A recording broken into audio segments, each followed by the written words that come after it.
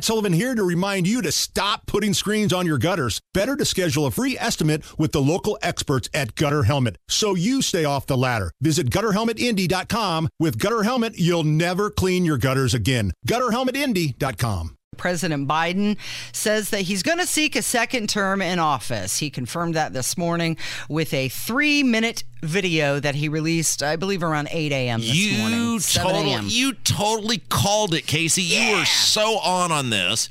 And your reasoning behind it is perfect, and you're totally right.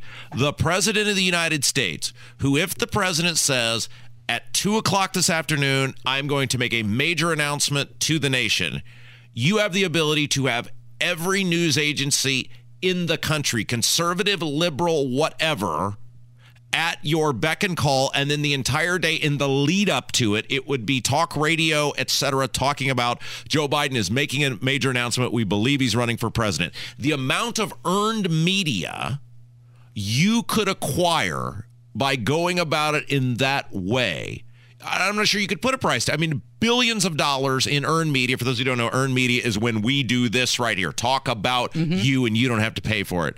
And yet he chose to forego that in lieu of an early morning video dump. Yep, that's what it was. 3 minutes long. I tried to count. It's edited very quick. There are some really quick shots, and I believe there's about 199 edits in it. And typically, if you have a 1-minute television commercial that has maybe 12 or 13 segments, it's called B-roll, that takes about an hour to 2 hours to produce. Wow. So a 3-minute video, that would take 3 to 6 hours typically.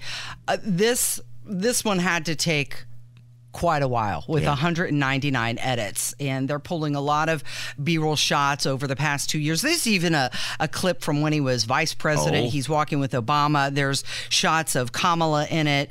Jill Biden is in it. Do we want to listen to Sure. Let's subject ourselves to that, please. Okay, here's like the first part of the spot.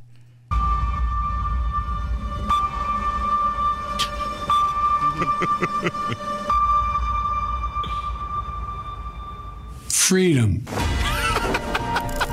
Personal freedom is fundamental to who we are as Americans. There's nothing more important, nothing more sacred. That's been the work of my first term, to fight for our democracy. This shouldn't be a red or blue issue. To protect our rights, to make sure that everyone in this country is treated equally and that everyone is given a fair shot. Stop. You got to stop, because I'm going to have an aneurysm, Casey. He takes a dig at MAGA Republicans in it, and when he says MAGA Republicans, it's a shot of DeSantis and Trump shaking hands. What? But the whole thing is about personal freedom. This is the guy who tried to get you fired if you didn't get an experimental vaccine. He's going to talk. He has the audacity of the first words out of his tired old feeble mouth are personal freedom. Yeah. New poll came out that says 70% of people, not 70% of Republicans, not 70% of independents, 70% of all Americans do not want him to run again.